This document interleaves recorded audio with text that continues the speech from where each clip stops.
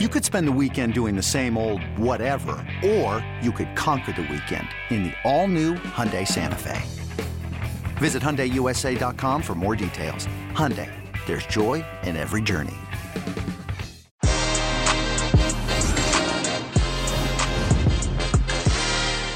In a weekend that saw champions declared in Germany, France, things remain neck and neck in Italy after Milan left it late against Lazio, but got the job done to keep a nose in front of Inter.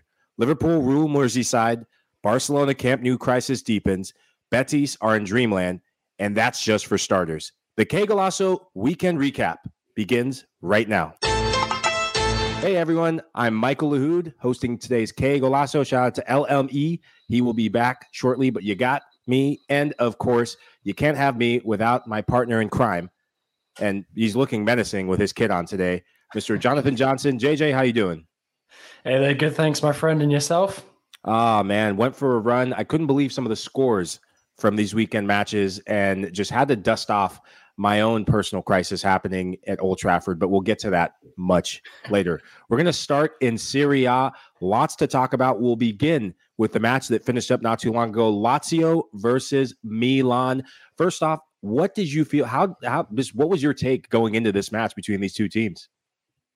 I mean, I think we spoke about it in the preview last week. Earlier this week, and it felt like one of those games where it really could have easily been very difficult for Milan, and was right up until the very end. They could have dropped points. They haven't. It's kept them alive in the title race. It just still feels like it's Inter's to lose, though. I mean, especially when you look at those fixtures that they've got remaining. I mean, it is a very favorable run in. I mean, where things can often be more difficult than they look on paper. But at this moment in time, it really does look like it's Inter's to lose.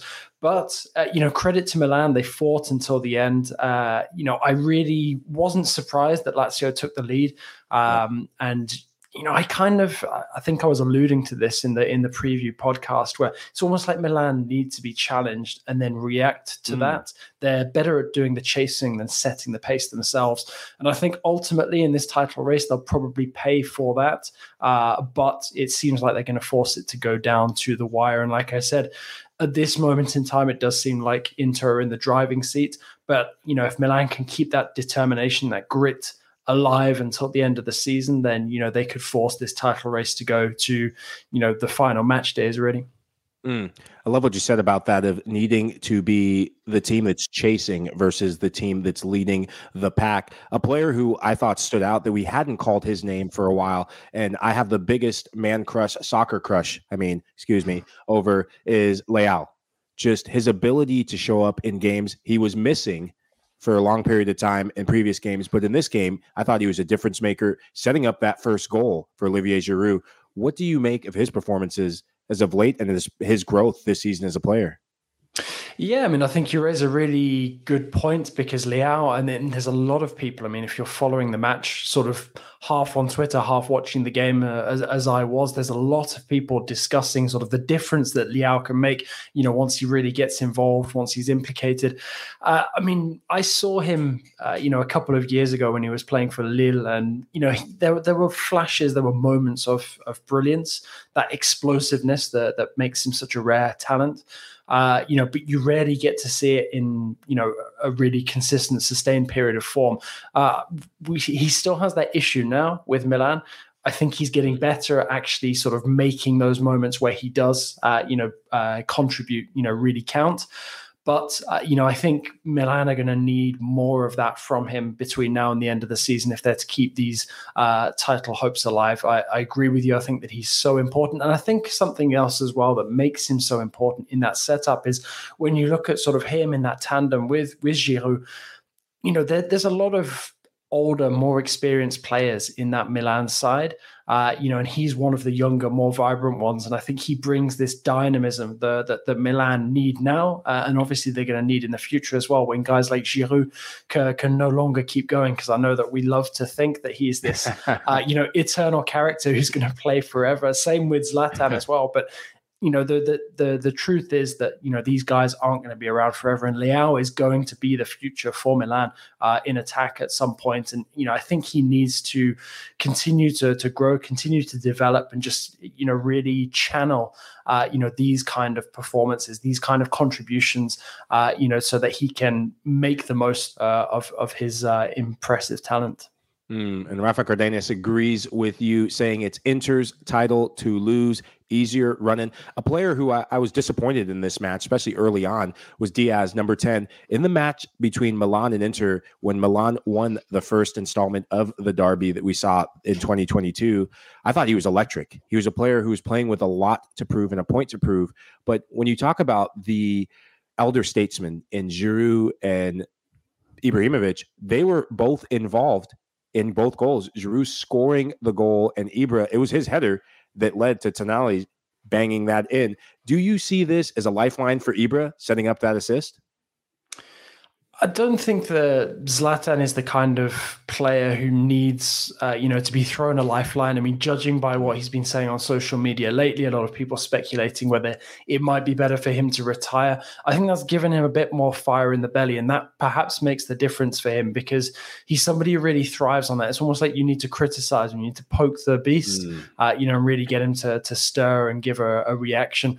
It's true that I don't think that he is as effective for Milan now as he was before. I do think he's finally starting to, age is kind of finally catching up with him. But I think there's probably another year or two left to squeeze out of him, whether that's with Milan or whether that's somewhere else. Maybe he goes back home to Sweden to finish his career and write his legend, with Malmo or somebody like that. We'll just have to wait and see. But I do think between now and the end of the season, if you've got a motivated Zlatan as he obviously is, then that could really be, a strong weapon to use. I mean, especially when you've got guys with so much experience in these kind of run-ins, like Zlatan's, like Giroud, and I think as well, sort of on the topic of players who have found it difficult recently for Milan, you mentioned Brahim Diaz. I thought Tomori as well, really struggled at fault early on for the goal. And I think that there's quite a few players in this Milan side now who are going to need to step up. It's almost like that, that opening goal for Lazio was a bit of a wake-up call. We've seen them need that a couple of times over the course of the season. And Pioli, he's done a fantastic job. He's been battling a lot of elements with Milan this season, but I think he really needs his players now to step up and realize that they can't make any more mistakes. They can't slip up, because Inter, I mean, for them to be dropping points and not making the most of that game in hand that they have, it's almost going to be a miracle. I mean, I guess, even worst case scenario for Inter, if we're looking at these fixtures right now, is that they draw, and then that puts them level on points with Milan with the same amount of games played.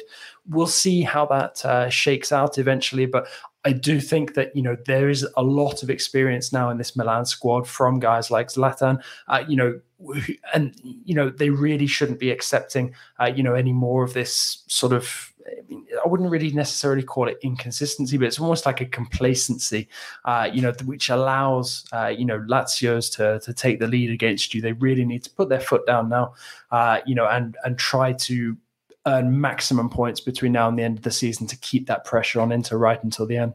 Well, speaking of expectations, to close this out, would finishing second place be just a disappointing season for Milan, or do you hold your head up high and say we're building something? I mean, in many ways, they can hold their head up high and say they're building things, but also at the same time, are they not kind of fed up with this scenario happening? We've seen them in a really, really good position in Serie A last season, and Inter ended up romping to the title in the end, which, I wouldn't say it's unforgivable, but, Milan shouldn't have been throwing away the lead that they had sort of around the winter break time. And I think that, really, it would feel like a bit of a disappointment, especially given the amount of time that Milan have spent at the top of the table this season, for them to just settle for second again. But then again, I don't think many people would have expected it to be Inter, pushing them all the way, given, the difficulties they encountered, all of the changes that has been made since last season. So I think that, there are mitigating circumstances, and I don't think it would be an absolute failure for Milan if they finish second, but I do think that they will feel frustrated and almost like two good opportunities now, to finally claim the Scudetto once again have passed them by. And to switch to their rivals, their immortal enemies, not Juve, but the other guys, the blue side of Milan, Inter Milan. This was a marquee matchup, and Inter played first. They had kind of the benefit of playing before Milan played to see who was going to jostle for that pole position in Serie A. Inter looked good. You cannot fault them. Almost flawless performance. What do you make of how they set up in this match against Jose Mourinho's Roma? Yeah, I mean, this one was a game that I expected Roma to run into more closely in. I guess it was a bit disappointing in the end that Inter were allowed to, to run away with the win the way they did. But also at the same time, Roma have been one of those really inconsistent sides this season. Sometimes they can look great. Sometimes, they kind of just fall apart and they, unexpectedly go down against teams that you would fancy them against normally. And I think Inter did set up well for this one. Obviously, it's an emotionally charged game when you're coming up against Jose Mourinho, all the success that he had with the Nerazzurri back in Italy now with Roma. But at the same time, I think credit to Simone Inzaghi. He's done a really, really good job with this squad. A lot of changes made since last season, like I said. And, the way that he's managed to get this squad together, reading from the same hymn sheet in such a short space of time, to be able to put in this sort of sustained title push, especially over this second half of the season, has been really impressive. And you look at some of the contributions from some of the players, Çalhanoğlu, obviously a key part of that Milan side that ultimately threw the title away last season, coming up big in this one, and I think it's very, very difficult now to see past Inter. Especially when you've got someone like Martinez, who really is on fire in front of goal at this moment in time. When you've got somebody, who looks like they're going to score pretty much every time they take to the pitch, it's that's a really big plus. And I think as well that's a very solid midfield that we're looking at as well. And Inter, I mean, I spoke a lot about Milan's experience, but Inter have a lot of experienced guys as well. They still managed to keep a fairly decent core of the team that won the title last season. Yeah. So I think that, credit to Inzaghi, he's managed to keep that continuity going. And ultimately, I still find it difficult to see past Inter for this title. When you look at that lineup, what I thought was incredible was tactically how they set up. Inzaghi outsmarted Mourinho in utilizing the fullbacks. Denzel Dumfries, the initial goal that he scored, I mean, just blistering pace. A guy who is linked to a one Tottenham Hotspurs. I wish Benj was here to hear those words again. I just want to plaster it all over his bedroom. But that's for another show and another time. Do you think, I guess, when do you think that the pendulum swung in Milan's favor? Because they look like a team reborn since probably April started. Yeah, I mean, it's difficult really to put your finger on exactly when it happened. But I think for Inter, once they started to find a bit of that form, and I think as well, part of this is also down to the fact that, we saw Napoli make such a strong start to the season. They looked great. They looked like they were going to be the team that set the pace. And they've completely fallen away over the course of the season. I mean, because of the crazy nature, of this title battle, they've sort of been allowed back into it at times. But they looked like they were going to run away with it at one point, and Inter, were just basically, scrambling, trying to catch up with them, while Milan were also, sort of among the pace setters. And I think it was at that moment when Inter first reeled in Milan and Napoli, that's when the pendulum started to swing. And ever since then, Inter have been there or thereabouts, and never looked too far away from this title race. I mean, I know that they've also opened up a gap and then had that eaten away at by the other teams. But for Inter to find themselves in this situation, if we'd been talking about this sort of a couple of months into the season, it didn't look likely that Inter were going to be able to successfully defend their title. Well said. And Jose Mourinho, after this game, a beloved son of Inter, beloved manager of Inter that won that treble in 2010, had this to say: "I love Inter, and Inter loves me. Now that we won't play Inter Milan, Napoli, or Juventus anymore, I can say I'd like Inter to win the league." Bold words from the Roma manager, truly beaten by who could be the champions and defending champions of Serie A this year. A team you mentioned, Napoli, and Dan Kane asked a great question. How will Napoli respond to blowing today's lead? Did you watch that game? And if you did, what did you see? And how did that come about? It just seems like a bit of crisis happening in Naples. Yeah, I didn't see it happening in real time, but looking at the way that it came about and seeing the goals back afterwards, it's almost like just a complete collapse. Mentally. I mean, obviously, I'm sort of used to seeing this kind of thing happen from PSG in the Champions League.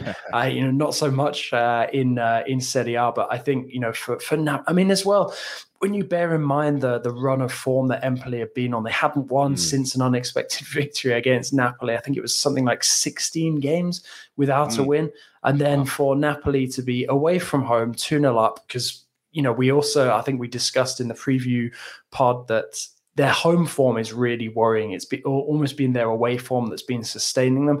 So for them to go into these final 10 minutes and then to throw it away like that, I mean, it was really shocking. And I think the key one was the 2 goals in the space of 3 minutes, which brought Napoli, from 2 goals up to suddenly being pegged back to 2-2. And I think at that moment, you see the belief, the wind going out of the Napoli sails. There's been a lot of speculation recently, about Napoli's leadership, whether Spalletti has fallen out with De Laurentiis as well. So it doesn't seem like the happiest of places at this moment in time. And once again, it feels like Napoli have blown a very, very good chance to finally win some silverware, which is becoming a bit of a recurring theme over the last couple of seasons now.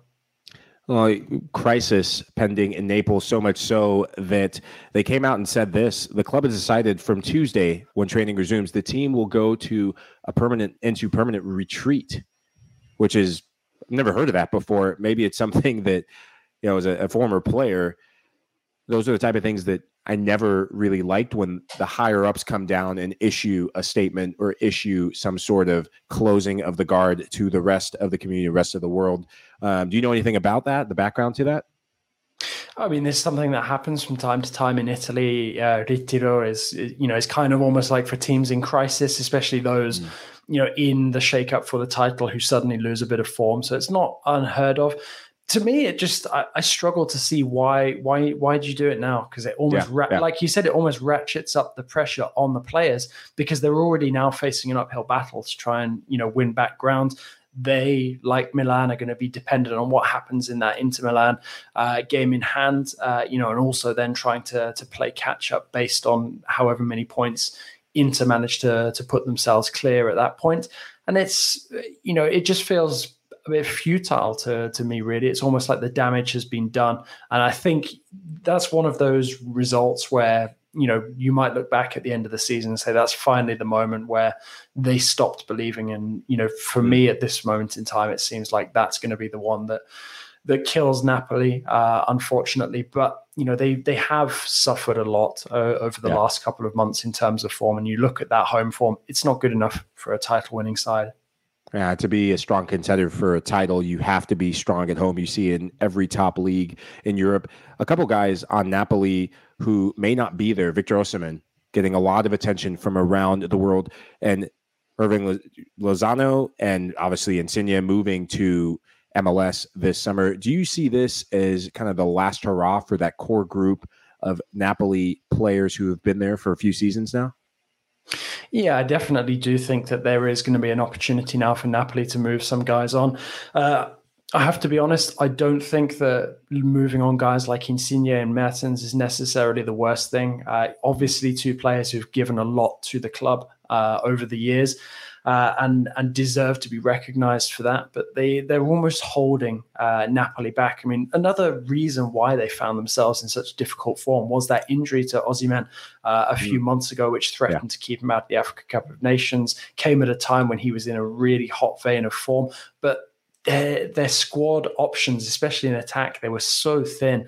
Once they had to rely on guys like Mertens and Insigne to be providing goals game in, game out, that's when they started to be in a bit of difficulty this season. So, I do think that there is definitely going to be some change needed. I'm just curious to know sort of how deep, that potential rift between Spalletti and De Laurentiis goes, because if there really are issues at the top, once again, Napoli are going to be changing manager and somebody else is going to be brought in, tasked with the same mission, but might not necessarily get sort of the backing that he needs, especially when you've got key names like Insigne moving on, and you've got basically a geriatric Mertens, to also decide his future with as well. Oh, those are strong words, JJ. Geriatric. I love it. That jersey is just coursing confidence in your veins. Dan asked if Juventus will leap Napoli into third. Juve, a team that's back on the ascendancy a bit, lost their way after that loss to Villarreal. Do you think they have what it takes to leapfrog Napoli in third? You know what? It wouldn't surprise me. I think that Napoli will ultimately end up finishing in the top four, but it wouldn't surprise me if they drop down and finish the lowest of those four teams.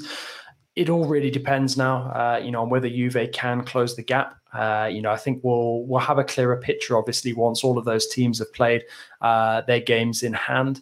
But I do fancy Juve to crack the top three at some point. I mean, especially if Napoli's confidence just continues to dip. I think their reaction to this Ritiro is going to be very interesting, because that will ultimately, I think, decide whether they can still finish in third, perhaps even snatch second.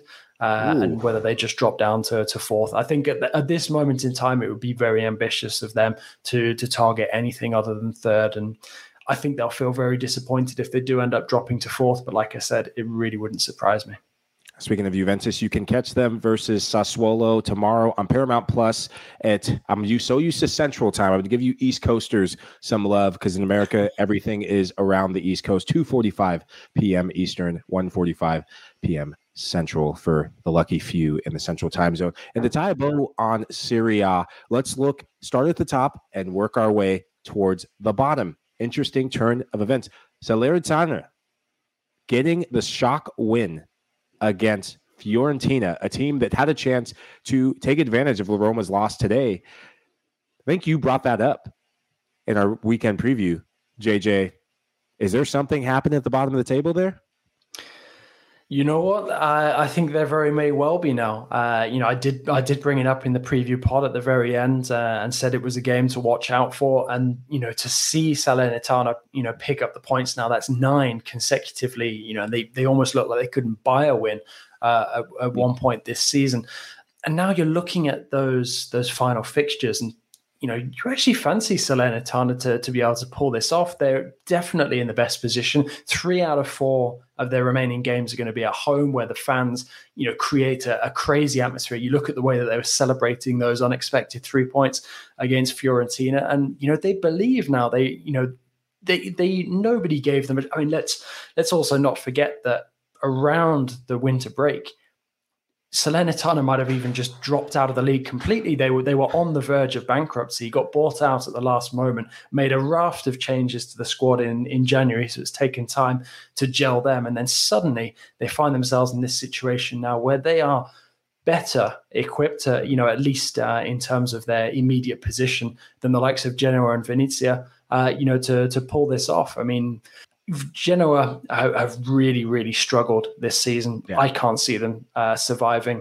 And I couldn't see Salernitana, pulling it off until very, very recently. But now, when you look at that form that they've put together, those games that they've got remaining, especially the fact that they're going to clash with Cagliari, who are just above them in the table, I really think that this could happen. And if they manage to take points off of Cagliari, I think they'll stay up. And you have to, like, they're running Atalanta next on Monday, May 2nd. But then they're playing against a lot of the teams. They're up against Venezia at the bottom of the barrel. Cagliari, as you said, Empoli and Udinese. Cagliari, they have two of the top four teams they face, Napoli being one of them. And, I mean, just amazing storyline. And that's what you love about Serie A. So much happening from the top, title race in our hands, Champions League race, and now a storyline at the bottom with relegation battles to boot. I think that's it for Serie A. Now shifting over to the UEFA Champions League. Big matchups coming up. Start with Tuesday's matchup, Real Madrid versus Manchester City. Both teams getting a win. Madrid beating Osasuna 3-1 at the weekend. Not the sexiest of matchups, not the sexiest of games, but Madrid getting it done again. How do you think they line up against this Manchester City team? I have to be careful when I'm talking about Real Madrid every time because I really wasn't blown away by them when I saw them in both legs against PSG yet. Here they are in the semifinals, and they've managed to dump out Chelsea as well. So much of what Real do depends on Karim Benzema. So as long as he's fit and in form, Real will have a chance. They're really riding on his coattails, it feels at times, especially in the Champions League. I mean, 2 consecutive hat-tricks in massive matches against PSG and Chelsea. But you're looking at the potential team news coming into this one. Real really need Casemiro back, I think, in this one to really stand a chance against City. He's such a key player in that midfield, and I think they really struggle without him. I mean, Alaba, I know both of them have been, considered doubts heading into this game. I think that they could probably, cope better with Alaba out of the squad than Casemiro. For me, Casemiro would be a huge miss. Mendy as well. They've been sort of used to dealing without him in some of these big games. He's suspended against PSG, for example. So I think Casemiro is the one that they would really miss. If he ultimately isn't able to play against City, because that at least gives them a chance of competing in the middle of the park. I still fancy City.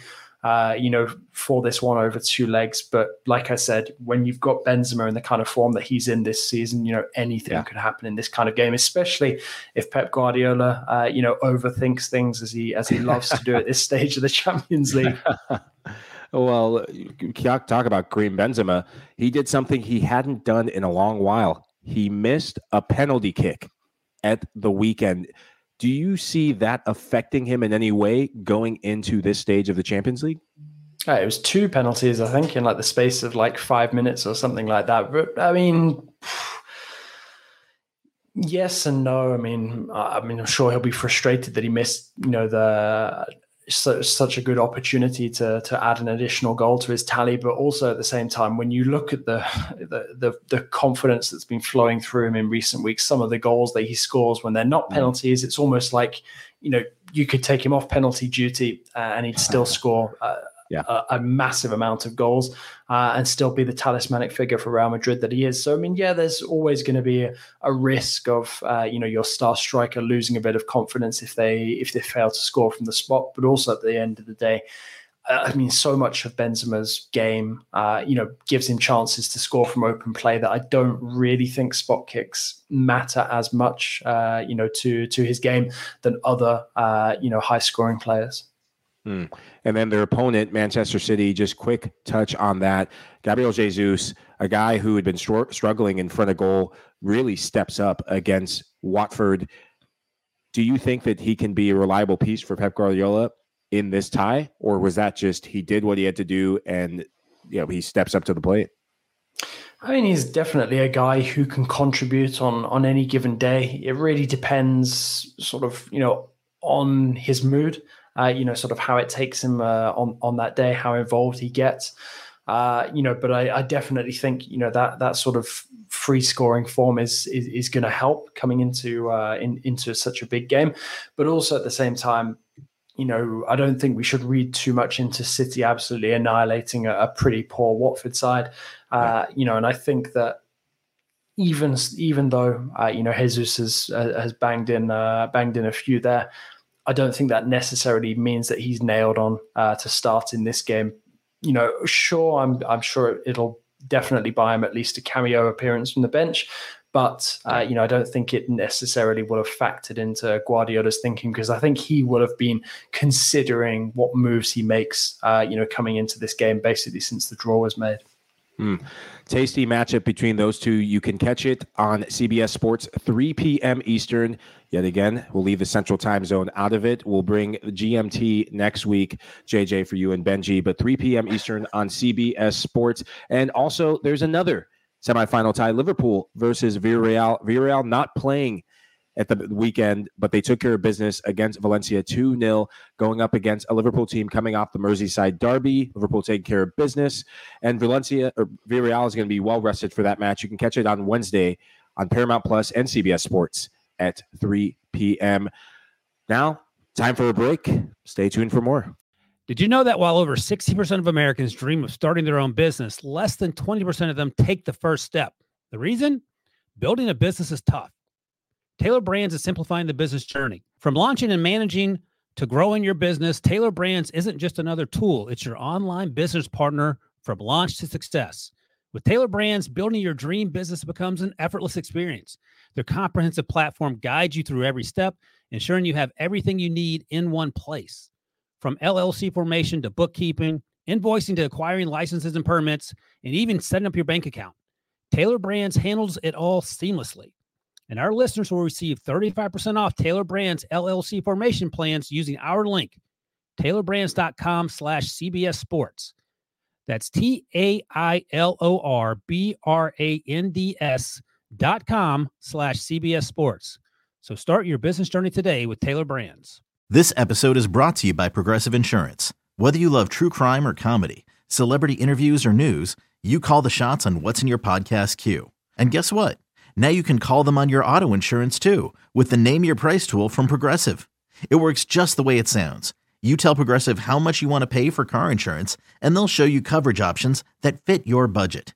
Get your quote today at Progressive.com to join the over 28 million drivers who trust Progressive. Progressive Casualty Insurance Company and Affiliates. Price and coverage match limited by state law. Ole, ole, ole, ole. Ole, ole. If you're wondering why I'm olaying, the man to the right of your screen is why. Congratulations, not just to Real Betis, but congratulations to Jonathan Johnson. JJ, you are a Betis fan, not just for K Golasso purposes, but you're an out-and-out fan. Anyone that has a coffee mug that has Real Betis and living in just Europe alone, you have to be a fan. What did that win mean to you as a Betis fan? It's huge. I think there's so many things to like about the Betis story. I mean, I was saying in the preview pod, it would be a huge, huge story for them, a massive achievement. For them to get it done in the way that they did. I mean, look at what it meant to Joaquin. I mean, Joaquin is basically the reason why I started following Betis, 2 decades ago, bought this shirt. It's still serving me well now, and to see him at this age, I mean, there's just so much of this Betis success story, and the reason why people, are falling in love with the club who weren't necessarily following them before is down to this guy. I mean, it's not all down to him, obviously, because it is a very family-oriented club. There is a real passion, a fervor that you don't find in many places in Europe. But also, when you have somebody, who is so, legendary, for a club, like a living club legend who's still playing, it obviously always helps. And there's so many great, facets to this story. Pellegrini once again working wonders with, perhaps what you'd consider maybe a second tier club, not one of the Spanish elites, but a club, that can challenge for silverware in its own right from time to time. And to see them, winning a trophy, a couple of decades on after the last one, when Joaquin was in his early 20s, it's just a fantastic thing to see. And there's family connections as well. You got Bellerin, whose dad is a massive Betis fan. It's just wonderful to see. I mean, a shame obviously for Valencia, who have given those of us who, fantastic memories from Spanish football over the last couple of decades, but, it always felt, at least to me, maybe that's my Betis bias speaking, that their name was on the trophy before this match was played. Obviously, it went all the way to penalties, very dramatic, especially given how late it is, even in Europe. But I don't know, it just felt like it was meant to be. Someone who had that feeling going into the game, I'm sure, but didn't turn out that it was meant to be for him. U.S. men's national team fans, look away. We're about to talk about Yunus Musah, a player who I'm very fond of watching the U.S. men's national team, but a player who stepped up for penalty kicks, young player, and didn't go his way. What do you make of him as a player? Have you gotten to watch him much playing for Valencia or the U.S., JJ? I mean, I wouldn't say necessarily that I'm an expert on his game, but obviously I know that he's a very talented player. Another great talent that the USMNT has at its disposal. And I think as well, Valencia themselves as a team, it's a very interesting dynamic there, because Bordalas, we know what he managed to achieve with Getafe, and now with Valencia, despite the fact that they seemingly routinely have these fire sales, which see a lot of the most talented players leave for mind-bogglingly low fees. They have players who can play a type of aesthetically pleasing football that you don't necessarily associate with the coach. And, with Musah, I mean, I think it's always difficult, sort of assessing a player just after they've missed a key penalty kick. But I mean, I guess one guy who I'd use perhaps as an example, sort of as a pick-me-up to Musah, who's managed to go on to massive things after missing an important penalty, is Christopher Nkunku. Skied his penalty in the Coupe de France final a couple of years ago when PSG lost to Rennes. And now look at him at RB Leipzig, one of the form players in Europe. And I think for Musah, it's something that he shouldn't necessarily let himself get weighed down by. It doesn't change the fact that he is a very talented player, and hopefully there's bigger and better things for him to come in the next couple of years. Well, just when you thought it couldn't get worse for USMNT players in La Liga, Barcelona playing against Rayo Vallecano, a team that on paper they should have beaten, but you can't go with what's on paper. Serginho Dest getting exposed for the opener. Barcelona getting exposed for their home form, their third straight loss at home, especially including that Europa League exit, shock Europa League exit to Frankfurt. To some, not all. I call that game. What do you make of this home struggle for Barcelona? I mean, it's difficult to analyze, because Barca at times under Xavi have looked great, and at other times they've looked a bit more like themselves under Koeman. And I think that's just part and parcel of so many changes being made mid-season. I definitely think that there is a spring back in their step now. I don't think some of the drop points recently, will have really made a difference ultimately in the title race. I felt that was beyond the months ago, before things really started to pick up under Xavi. I do think that, going out to Frankfurt in the Europa League would have been a bit of a hit. Sure, at the beginning of the season, Barcelona wouldn't have been planning to try and win the Europa League, because they would have seen themselves in the Champions League. But, I do think perhaps, some of the shine of the recent upturn in form has been taken off by a few of the most recent results. And I don't know if I would necessarily, put it all on one player, and leave it at Dest's door, because I think ultimately they are a work in progress as a team. Yeah. There are some very, very promising signs there, and I don't think that everything should be thrown in the waste paper bin just because of a couple of disappointing results. Ultimately, the way that they've managed to turn around this season in such a short space of time bodes well, and I definitely think they'll be stronger next campaign. And also, I think many people forget just how good Rayo Vallecano were at the beginning of this season under a very good Andoni Iraola, who's had a fantastic start to his managerial career. Sure, on paper, Barcelona shouldn't be dropping points against teams like that, but also at the same time, they're not the only team to have fallen foul of Vallecano this season. It's just because Vallecano have dropped off quite a lot since the beginning of the campaign that, it perhaps feels like a massively shock result. Well, over from La Liga, we're going to shift to close to your neck of the woods. Go on, England, and the Premier League. Today's big match, the Merseyside derby, Liverpool versus Everton, 2-0 to the Reds. What did you see in that game? I remember coming in, settling in on the couch, turning on the telly from just the kickoff, and thinking, all right, this is going to be just the typical Merseyside derby, and it was flat. What'd you see for you, JJ?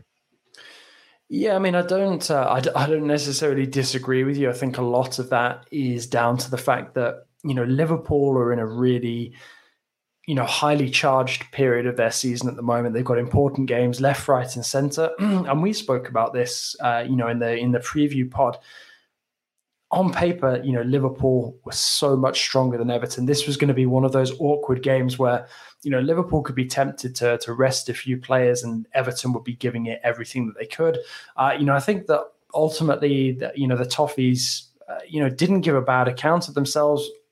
Impressed with Anthony Gordon once again. I think he's definitely the best thing about this Everton side right now. But, Everton, the situation just seems to get worse and worse. And although I don't think many of us would have put money on Burnley turning it around after getting rid of Sean Dyche, suddenly, the momentum in this relegation battle has shifted. And once again, Everton find themselves needing to pick up unexpected points from somewhere. And although, we might have expected them to be absolutely destroyed and swept aside by Liverpool in the same way that, United were a couple of days ago, it's, they had so many reasons to be motivated in this game, Everton. And I think, to be honest, coming away with just a 2-0 defeat is probably one of the better scenarios they could have hoped for, even if it took until fairly late on for Liverpool to make that breakthrough through the unexpected mastery of Divock Origi as well, who just seems to have this ability to change this game in Liverpool's favour every time he plays against Everton. But no, I mean, yeah, I agree with you. It perhaps wasn't the most riveting game that any of us would have tuned into over the weekend, but also at the same time, Liverpool just needed to get that result done. They needed the points just to keep the pressure on City and also to keep that momentum going into that Champions League clash with Villarreal, because although we didn't chat about it, Villarreal, we saw the value of, Unai Emery changing his entire 11 ahead of that second leg against Bayern Munich. And I think we're going to see the difference that, his players being rested makes again, coming up against the Liverpool side that, as well equipped as they are, this is a very testing period of the season for any squad when you're challenging for silverware on multiple fronts. I just think of the depth. We talk about it week in and week out for Liverpool. Being able to bring in a player like Luis Diaz, I love what I see from this guy each match. He finds a way, whether he's starting, and as a United fan, I'm having nightmares, and our back line is having nightmares about him, of what could have been had we utilized a January transfer window to get a player like him and not splash cash. But we'll get to that very soon. Just that touch that he had, crossfield ball over to him, and then just the swag to just bring his leg up and get it behind Neymar-esque. If I'm a defender, I'm running out of the stadium ground. Forget back to my goal. I want no business about that guy. And Divock Origi, as you said, just the right player for this sort of game. If you look at the standings, Man City, because they won 80 points, Liverpool on 79, but something that could be a key talking point, goal difference for the Premier League. Liverpool at plus 63, Manchester City at plus 59. Keep an eye on that as this season moves forward. The relegation battle, we touched on Everton, the mighty Burnley getting a big result. What a difference a few weeks makes. What did you see that Burnley did that got them this result?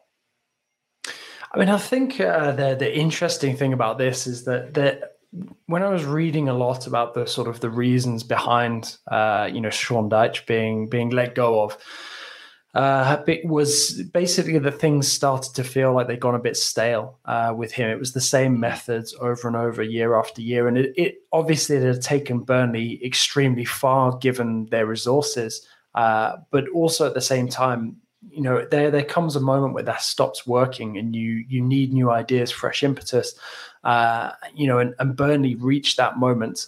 They've made the change, they've taken the risk. And at this moment in time, they're being rewarded for it. Whether it ultimately pays off, we'll have to wait and see. But I don't think they would have expected to see themselves in the position that they're in at the moment, because that table is suddenly looking pretty good to them, given the recent points that they've managed to pick up. I mean, the other thing as well is at this moment in the season, it's often a question of timing. Sometimes teams go to try and get that new manager bounce. Sometimes it works, sometimes it doesn't. It's working for Burnley at this moment in time. Whether it actually sort of, they managed to put it off and stay up this season, we'll have to wait and see. But obviously it's a great start to his managerial career for Mike Jackson at senior level. It doesn't necessarily mean that, he absolutely must, get the job on a permanent basis. I think Burnley would be well advised to wait and see how this relegation battle plays out. Yeah. But, so much of this is just about confidence, about playing on, momentum. Burnley have it. Everton don't suddenly. So, there's going to have to be either a major change. I don't know, maybe Everton feel like they need to try and get a new manager bounce late on in the season. There's been a lot of speculation about Lampard, whether he might be dismissed, fairly quickly. We'll have to wait and see how that plays out. But look at Leeds as well. Made the change, brought in Jesse Marsch, and suddenly they're, heading towards safety, which many people wouldn't have predicted, before Marsch was appointed. So, it's working out for Burnley and Leeds right now. The change to bring in Lampard hasn't worked out for Everton so far. Will they stick? Will they twist? We'll have to wait and see, but it doesn't look good for Everton right now. And Burnley playing your favorite and LME's favorite, Aston Villa, as well. So may not look good for Villa, but Burnley are turning things around as well. Shifting over, a London derby, Chelsea versus the Hammers, West Ham. West Ham just oozing confidence after that Europa League win to get them to this semifinal round, going up against a Chelsea team that seemed to be just collapsing. Chelsea, though, they get the result behind the goal of who? Can you say it again? I know he's kind of lambasted in the UK. Can you say his name just loud and clear? Yeah, man. Christian Pulisic. There we go. Pulisic. So just take us through what happened. I mean, this game I felt like had a bit of everything. It was a game that if you were looking for a blockbuster matchup and just silky smooth soccer, this wasn't it. But at the end of the day, just the implications of this game, the tension was there. You could feel it. Yeah, I mean, there is always going to be that needle, being a London derby. And also as well, given where both teams are in the table, Chelsea's form dropping off as well. It didn't surprise me that it was, one of those games where it was ultimately decided by one goal.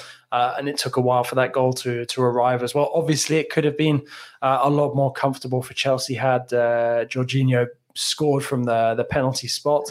He seems to fluff his lines more often than he does actually convert these chances these days. So it's it was a very interesting and intriguing match to see play out. And ultimately Chelsea managed to get the points late on. But I think now West Ham's focus is going to be changing, or it would have been changing ever since they booked that semi-final berth in the Europa League. For them to potentially be on the cusp of winning some silverware, some European silverware, it is a really rare occasion for them. And I think understandably that may well take some of their focus between now and the end of the season, at least around, the next couple of weeks when they have the two legs of those semi-finals. So I don't know, perhaps, that was, perhaps maybe a last rally from West Ham in terms of their push in the Premier League. And now they're going to be placing more focus on the Europa League. Yeah, I couldn't agree more. When you look at that lineup that they put out, Declan Rice on the bench, Miguel Antonio on the bench, so many regular starters on the bench, clear sign that Europa League semifinals is their focus. They have a good opportunity to possibly leapfrog my favorite team, becoming my least favorite team right now. And my therapist told me I only have 1 minute to talk about them on Que Golazo. So here's my 1 minute rant. We're going to move to Manchester United, Arsenal. You didn't think I was going to leave that game without touching on it. I saved the best for last for the EPL. JJ, before I lose my mind, what happened? Yeah, it's. I mean, it's not been a good couple of weeks, for United fans. Despite the fact that that Ten Hag has now been appointed, it's all official, it's all out there. You can start planning for next season. Arsenal wanted to be facing United at this moment in time, and that performance, that result, is exactly the reason why. United. They don't want to be there. They want the season to their end of the season to come as quickly as possible. Go off on their holidays, come back, and find Ten Hag there, at the training grounds at the beginning of next preseason. Starting to make decisions about the future and where they go. It's there's this. I mean, there's just such a lack of commitment, investment, from that group of players. They just don't want to be there. It's as simple as that. And they play like they are just disinterested. And Don, we hear the Manchester United shout. Couldn't agree, JJ, even more. But we have to appease those who love this show and support this show. Don, we aren't going to leave you hanging behind. Newcastle was the other game I was going to give a shout out to. The Magpies, rejuvenated, revolutionized, and Eddie Howe getting the best out of this team. 3-0 win against Norwich, and their investments paying off. New manager, new players, new Newcastle. Do you think that this is a taste of things to come for next season? I think it's a positive step towards the future for them for sure. And I know that our own Jimmy Conrad, is crazy about the Magpies and is delighted about what's happening with Eddie Howe at this moment in time. I'll admit I didn't expect him to have this sort of impact on them. But you look at the momentum that they're enjoying at the moment, and it could well carry them into the top half of the table by the end of the season. Jimmy was saying how much of a fantastic achievement it would be for them if they managed to pull it off. And you wouldn't bet against them at the moment, the way that they're playing. They've managed to get the monkey off of their back in terms of battling relegation. And once they, had their heads above water and saw that you've got teams like Everton, Burnley, Leeds at that moment, around them struggling, they managed to make the most of it. And it really wouldn't surprise me to see them now, consolidate that place that they have just in the top half of the table. We touched on Villa earlier. I'm not confident Villa are going to string together enough points between now and the end of the season to finish in the top half of the table. And I think Newcastle, given the form that they're in, are much more deserving of finishing in that kind of placement at this moment in time, given the turnaround since Eddie Howe was appointed. Yeah. I love the shout for Newcastle finishing in the top half. They're currently 9th in the Premier League, so congrats to them. Congrats to you, Jimmy. Don't say that often, apart from off air. I have much respect for you, Jimmy. You know that. And last but not least, I have to talk about Tottenham Hotspurs. Just when you think Tottenham have a grip on 4th place, Brentford happens. Will they or won't they for 4th place? Is it Spurs or Spuds? Which team are we going to get to see all the way to the end, JJ? Yeah, I'm really curious to see how it's going to play out now, especially given that there's suddenly a lot of speculation in France that Conte is pushing to replace Pochettino as PSG coach, and that Pochettino might make a return to Spurs sort of as part of that exchange. Whether or not it happens, what are the Spurs squad going to make of this speculation, given that they've shown glimpses of quality under Conte, but they still struggle for that consistency. Like you said, just when it started to look good, suddenly they throw away the good position they put themselves in. And I don't know. It really feels like, if I'm basing it just on the most recent results and Arsenal's pick up in form, I think Spurs may well just miss out. Man, I've got some angry friends in San Antonio that watch this show that are going to be pissed because you're telling the truth, JJ. I agree with you. This is the first show where we agree on so many things. It must be the jersey and the coffee mug. Hey, the full moon came out recently, so it must be that too. Gosh, you have to go to Ligue 1, your favorite other league outside of La Liga and the Premier League. There's, not a new champion, but the same old champion, PSG. They win Ligue 1, but they don't win the game. They get the 1-1 draw against Lens. Lionel Messi getting the goal. Is this kind of a small feather in their cap for PSG, or do you celebrate this if you're a PSG fan? Well, I mean, that's a good question because there were a lot of PSG fans who weren't celebrating it, and that's caused a bit of controversy over here.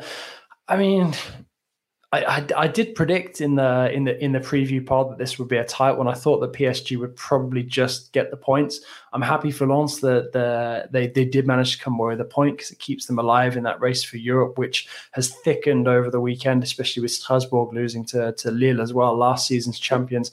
I mean, it was just a matter of time when PSG got it confirmed, but I think the scenes that greeted, full time, it was a very bizarre experience. I'll say that. I was at the stadium, and to be in that kind of atmosphere where, PSG have just confirmed a record equaling 10th Ligue 1 title, yet, the fans are unhappy with the way the club's being run, and sort of nonplussed with the fact that trophy is being confirmed. Honestly, it's very, very bizarre and almost unique in its weirdness. So it's honestly, I'm really curious to see what the next couple of weeks hold. Like I said, there's a lot of speculation about whether Pochettino is going to immediately be moved on. Leonardo, the sporting director, was speaking after the game, hinted that the future for PSG may not include him as well. Kylian Mbappe's future still has to be resolved. PSG looking to make some strong moves to impress him. So really, I think, we were just waiting for this confirmation to actually see what PSG will do, because it was never in doubt that they were going to win this season, given the early advantage they worked up for themselves.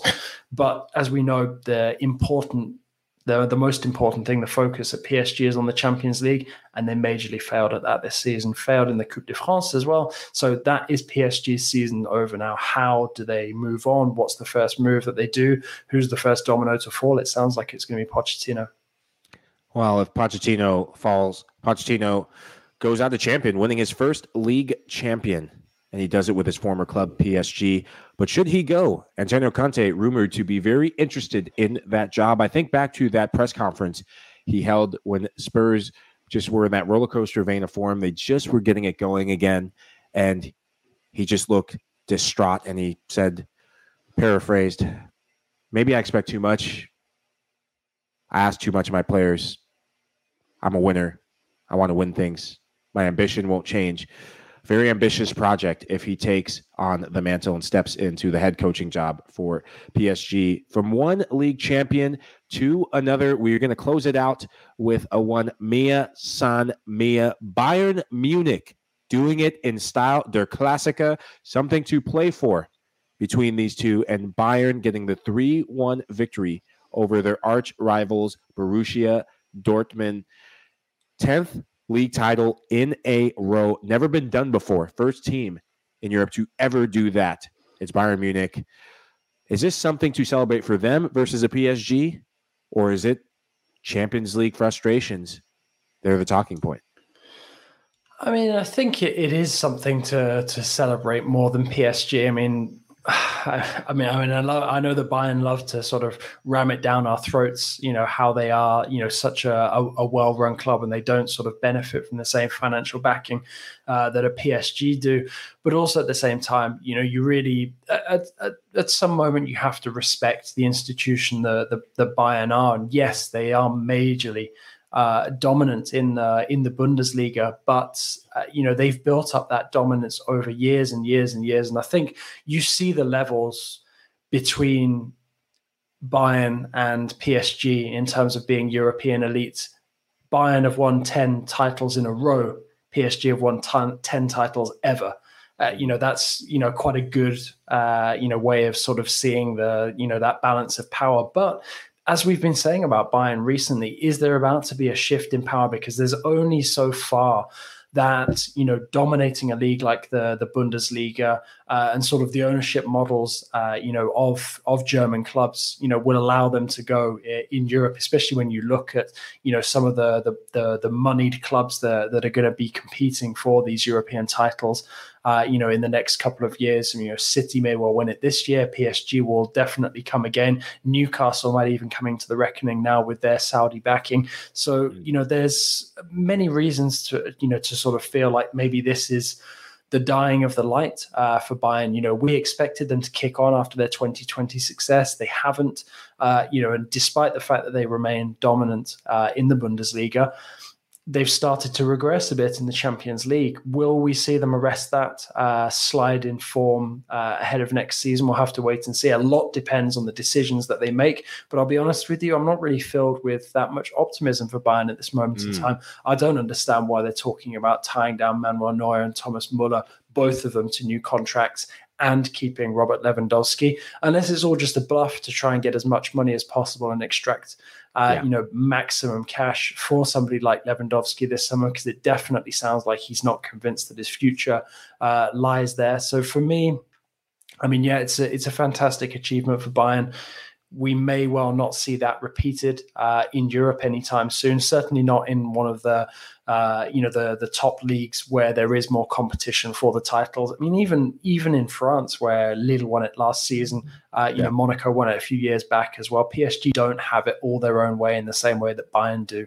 So, for me, I think kudos to Bayern, fantastic achievement, but don't let that domestic success sort of pull the cotton wool over the eyes of the fact that they are really now under pressure to rejuvenate themselves, to give Europe another push. Yeah, I love what you said about the ownership model. I think at some point that needs to be challenged and changed. Bayern, they benefit from so many of players coming from other teams because they're the richest club in Germany. And if you look at the players on their team right now, Sabitzer at RB Leipzig coming to Bayern. He's going to be sold this summer, apparently. Hey, you know what? I hope it's with a team that's in Manchester, not City, though. We could use anyone in the midfield, but I'm sure someone will take his. Hey, you've got you got Van der Beek coming back. Who? Donny. Donny's a good player. He's got his manager back. But you look at some of the players they benefited from, and they've really benefited from getting players within the Bundesliga, because a lot of other clubs, the rest of the league, are selling clubs. So should that be changed? I think it'll actually drive Bayern forward and make them a better team, more competitive team in Europe, because now you have to compete week in and week out. The Bundesliga isn't just an afterthought, and your focus isn't on the Champions League. And one more thing that I want to sneak in there, speaking of Bundesliga, shout out to this competitive nature of all the teams. Just may not have a title race, but between third place to eighth, this was one of the craziest weekends I'd seen in a league in a while. Leverkusen getting a win, Patrick Schick coming back, and Schick, the second leading goal scorer in the Bundesliga.